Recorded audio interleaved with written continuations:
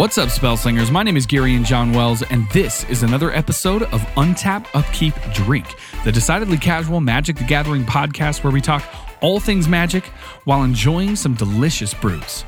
Today we're going to be keeping it short and sweet with a mini-sode on deck construction and card evaluation in the sealed environment. As always, I've got with me Corey Janabagian and Drew Flitton. What's up? How you guys doing? So we wanted to get some content out there that was different from our normal stuff, and today we just want to focus on sealed because it's one of the formats that we all really enjoy. It's our most regular limited format for the group in general. So we're just going to start her off. So first off, we got to talk about a brief description of what sealed is.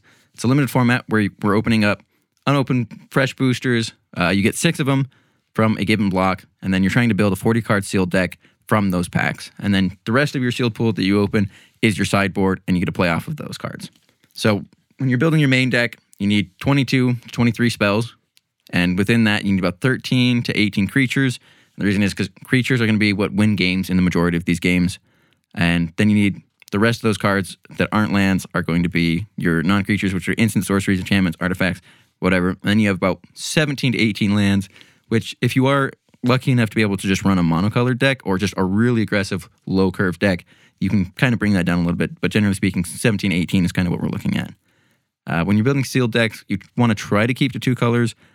3 colors makes it a lot more inconsistent for your mana base, and it's just harder to cast those spells when they come up. But if they're really strong cards, then you're going to want to splash for those. But you want to avoid anything that's like double pip that has multiple mana symbols. So when you're splashing colors, you really want these like incredibly powerful effects, planeswalkers, that sort of thing, that on their own can win you the game. All right, so first up, we have card evaluation. How you actually need to assess cards and whether or not they're going to be good in your sealed environment. So Quadrant Theory, I first heard from Limited Resources. So if you want like the full description of what it is, you can check them out. Otherwise, the idea is that there are 4 stages to a game, and we need to evaluate how good a card is in each of those stages. So the first stage is your developing stage, which is the beginning, when you're low on mana and you're just kind of developing your board. Next stage you have is your parity stage, when you're tied or even, which happens again at the beginning of the game, but also happens later in the game. You guys are equal on mana, and you have the same creatures out. Then you have when you're ahead in the game, which a lot of the cards that are good in this area are the win more cards that we've mentioned before, and then you have cards that are really good when you're behind. These are like your board wipes, your sweepers, and whatnot. So when looking at cards in a sealed environment, we want to focus on the acronym BREAD, B-R-E-A-D. And the first of that is your B, which is your bombs. So bombs are usually the bigger cards that can win the game on their own. They're usually big creatures, rares, mythics. They usually want to build your deck towards your bomb. So they're going to push you to build the deck a certain way. And obviously, they're your win con in the deck, so they're going to draw a lot of hate. And you got to be prepared not only to try and protect your big bombs, but to get rid of other people's big bombs. So the next section we got to talk about is removal, which is a really important part of the limited pool. You've got to be able to remove threats from the board. Right, and so mainly we're going to focus on creatures on this. So we're talking about burn spells like Lava Coil, fight cards, those are usually in green. Prey Upon is kind of your big example there. You've got just your hard removal, which are your destroy effects, like murder. And there's also things like bounce spell, sacrifice, pacifism effects. You've got tap effects. You can reduce power and toughness. Then there's just straight counter spells and hand attack to get rid of threats before they're even on the board. And in Limited, like Drew said, you focus mainly on creatures removal. And then your artifact enchantment removal, those are going to be a lot of sideboard cards, depending on what your opponent is running. Another thing that goes along with removal, but is a little bit more potent and generally tends to be a little more expensive, is board wipes, which is going to be able to deal with more than one threat at a time. Right, and so these are also known as sweepers in a lot of formats. But basically, if you're looking at the Quadrant Theory here, board wipes are not good when you're ahead, but the fact that they're just so good when you're behind really makes up for that. And so that's how we have to evaluate these cards, is that sometimes it's better to kill everything than to let your opponent have that massive board advantage. Yeah, if it's either set yourself back or lose, it's okay to get set back so you at least have a chance. Right, and relevant sets that kind of include that mass token generation, such as the ones that we've just had with Guilds of Ravnica and Ravnica Legions, colors that have board wipes in it are colors that are generally good to lean into just because they are going to be able to deal with these token strategies. Yeah, they have a lot of answers. Yep. Another thing we should focus on when we're looking through our cards is evasion. Yeah, that's your E. Yep, the E in bread. And that's going to help us when we get to that parity stage to have an advantage over our opponents. If our creatures can fly and theirs cannot, that gives us an edge. If our creatures have death touch or trample, all these things kind of add up to eke out an advantage when we're in that parity stage. Right. So the idea with evasion is that you want to make it so your opponent can't, or in the case of like death touch and trample where damage is going to get through anyway, is that they just won't block your creatures. And so that helps you just get through to their life total and actually start to deal real damage. So the next one up is aggro, which is the A in bread. And this is just basically creatures that can attack. They don't really have evasive abilities, but you want to just swing as much as you can just to get damage in. And we've also included pump spells and combat tricks. So things that grant your things flying at instant speed or menace. Basically, whatever you can use to help your creature survive combat or ensure that theirs doesn't. Yeah. Instant speed protection or pump effects that make it so the opponent thinks that their creature won't die, but you're going to pump up so that you trade 1 for 1. Or give first strike or Yeah. anything. It literally makes your creatures more aggressive. Yes. The D is for your duds, your dirt, your dregs. The dookie. It's just the rest of your cards that they're the bottom of the barrel, basically. They're unplayables, basically. They're not stuff that you're happy to run. It's just, I mean, if you have a 1/1 for 1 that has no evasion, it's just okay to put it in. It's not something that you're super pumped about. It's just if you need something to play in that spot and you don't have anything else in your colors, then you just got to throw it in there. Now, I don't know if you guys have noticed already, but we've gotten through our bread here real quick, and we have not had anything to drink. That's because we are not doing beers today. We had a surprise. I brought in some Monkey Shoulder, which is 3 blended scotches. Yeah, it's something that Gary and I have had before. Yeah, we had in our 2011 Commander episode, and we enjoyed it. It's quite strong. I'm a big fan of scotch in general, and Monkey Shoulder is my favorite blended scotch. So I was really pumped about it. Gary isn't big on liquors in general, so it's not... Me and Corey are rum guys, so like it a little sweeter, maybe a little spicier, and a little less burnt wood flavor. A little less bitter. I believe smoky. I believe the word you're looking for is smoky. Smoke. Scotchy. Yeah, it's just that straight wood cask flavor that I get from scotch. It's just so strong. So what I did is I had a little surprise for these boys. I brought out some Monkey Shoulder that had been aged with some figs for a week. So I let them soak up some of that sugar, get a little sweeter. And we're doing a comparison here. So we've got a small sipper of the regular Monkey Shoulder and a small sipper of this new figgy Monkey Shoulder. And we're going to see which one we like the best. So just took a nice sip of the classic. To me, like that is your paramount as far as what scotch is in a blended form. Corey's. I dare you to drink it, Corey. Take the sip. I don't even like the smell. Corey is not a fan of scotch. And Garen's got these nice glasses here that really kind of put everything into your nose once you're in It it. really these accentuates nice that snifters. nose feel. All right, so I'm going to dive into Garen's little experiment here. See, I'm excited for that one. It's a lot sweeter on the nose. You can definitely smell. If he Yeah, you hadn't can told tell me that just it- by sniffing them. Yeah, if he hadn't told me that he put figs in it, I wouldn't know how to explain the color variation, but I would have thought he'd honeyed it. Yeah. And that definitely would describe the smell accurately.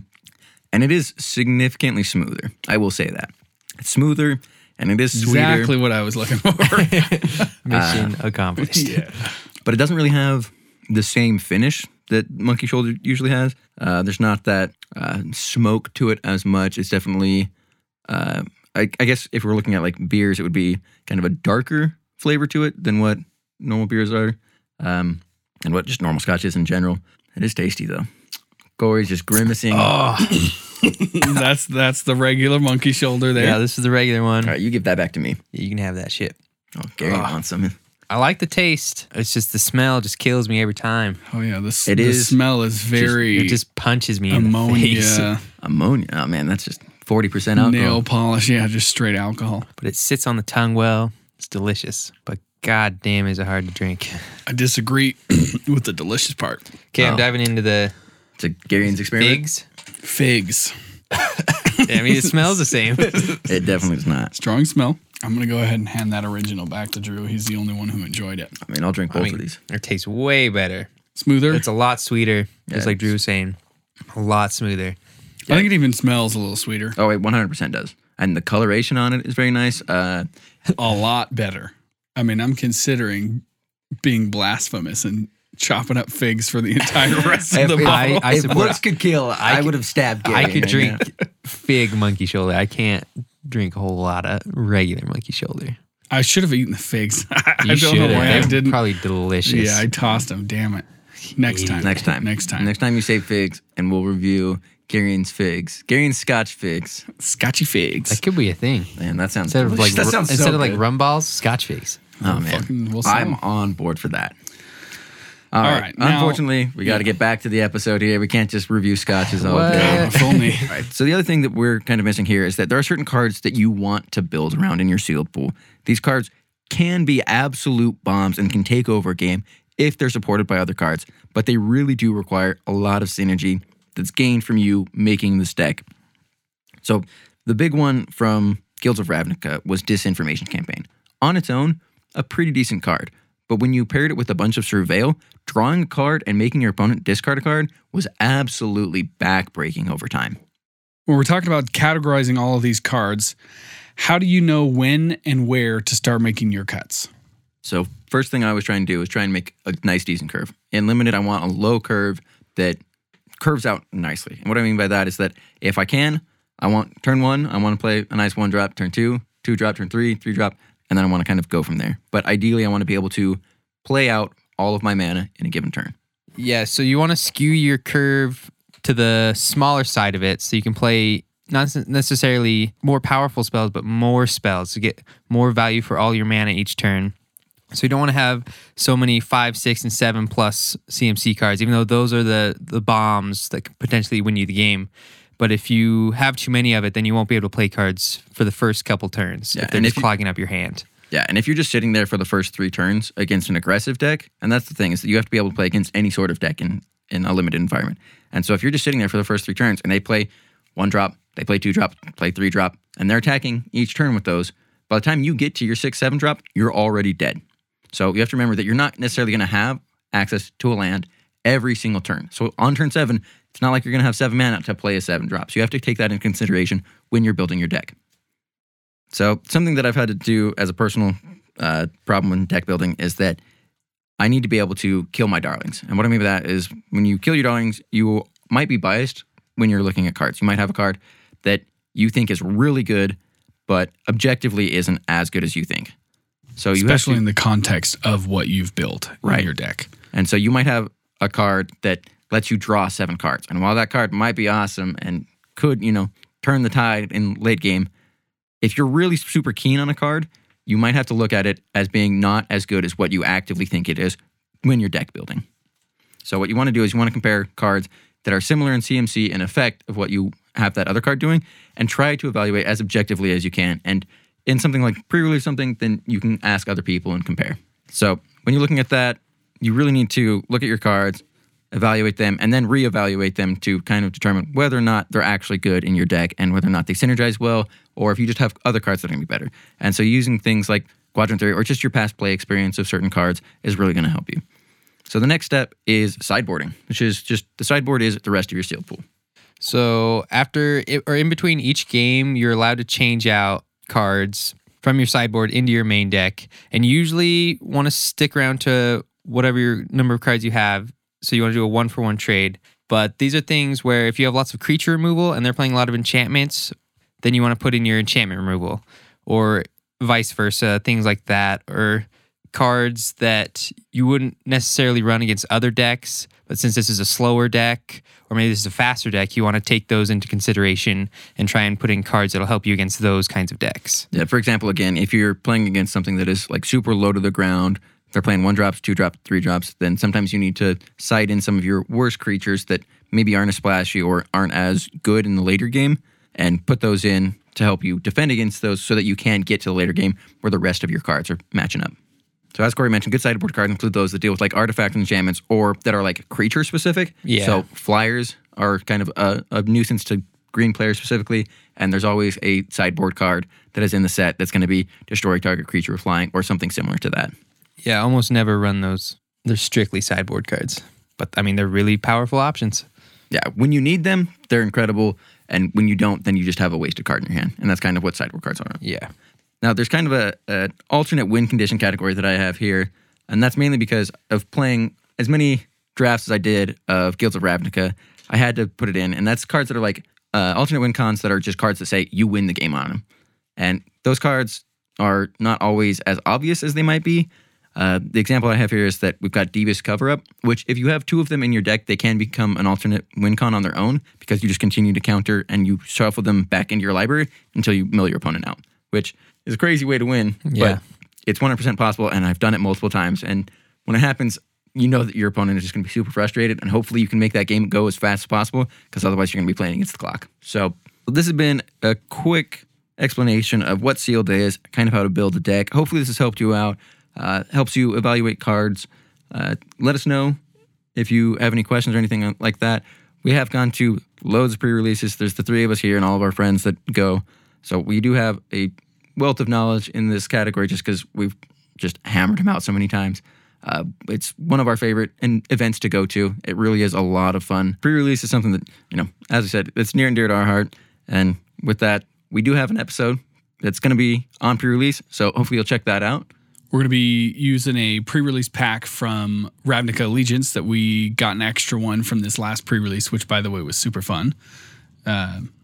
Shout out to Game Grid and Late News. They treat us right. They do treat us right. They have a good time. That is the shop we always go to. And so they're good to us. We try to be good to them as much as possible. So look forward to that pre-release episode. We'll be making a deck on there, showing you how to apply everything that we've just talked about and how we kind of would sideboard in certain conditions. We're definitely going to be at our pre-release. We're going to try and do as many events as we can afford, basically. So if you guys have any questions, you can hit us up on Twitter. We're at UUD Podcast. We're also on YouTube, Untap, Upkeep, Drink. You guys can hit us up on there. Comment, like, whatever you do there. Yeah. Send us all your great pre-release stories or all your crazy draft stories. Yeah, if you guys have any some good sealed pulls or whatever, you let us know. stories. Yeah. Also, send us some good ideas of what type of fruits we should put in what type of liquors, because I'm enjoying that. That definitely was a good idea, even though I was definitely against it when I first heard of it. But you guys be safe out there. Don't drink and drive. Don't drink if you're underage. You know my spiel. Party hard. Thanks for stopping by. Thanks for listening to us talk, and we'll see you next time. Have fun. But not too much.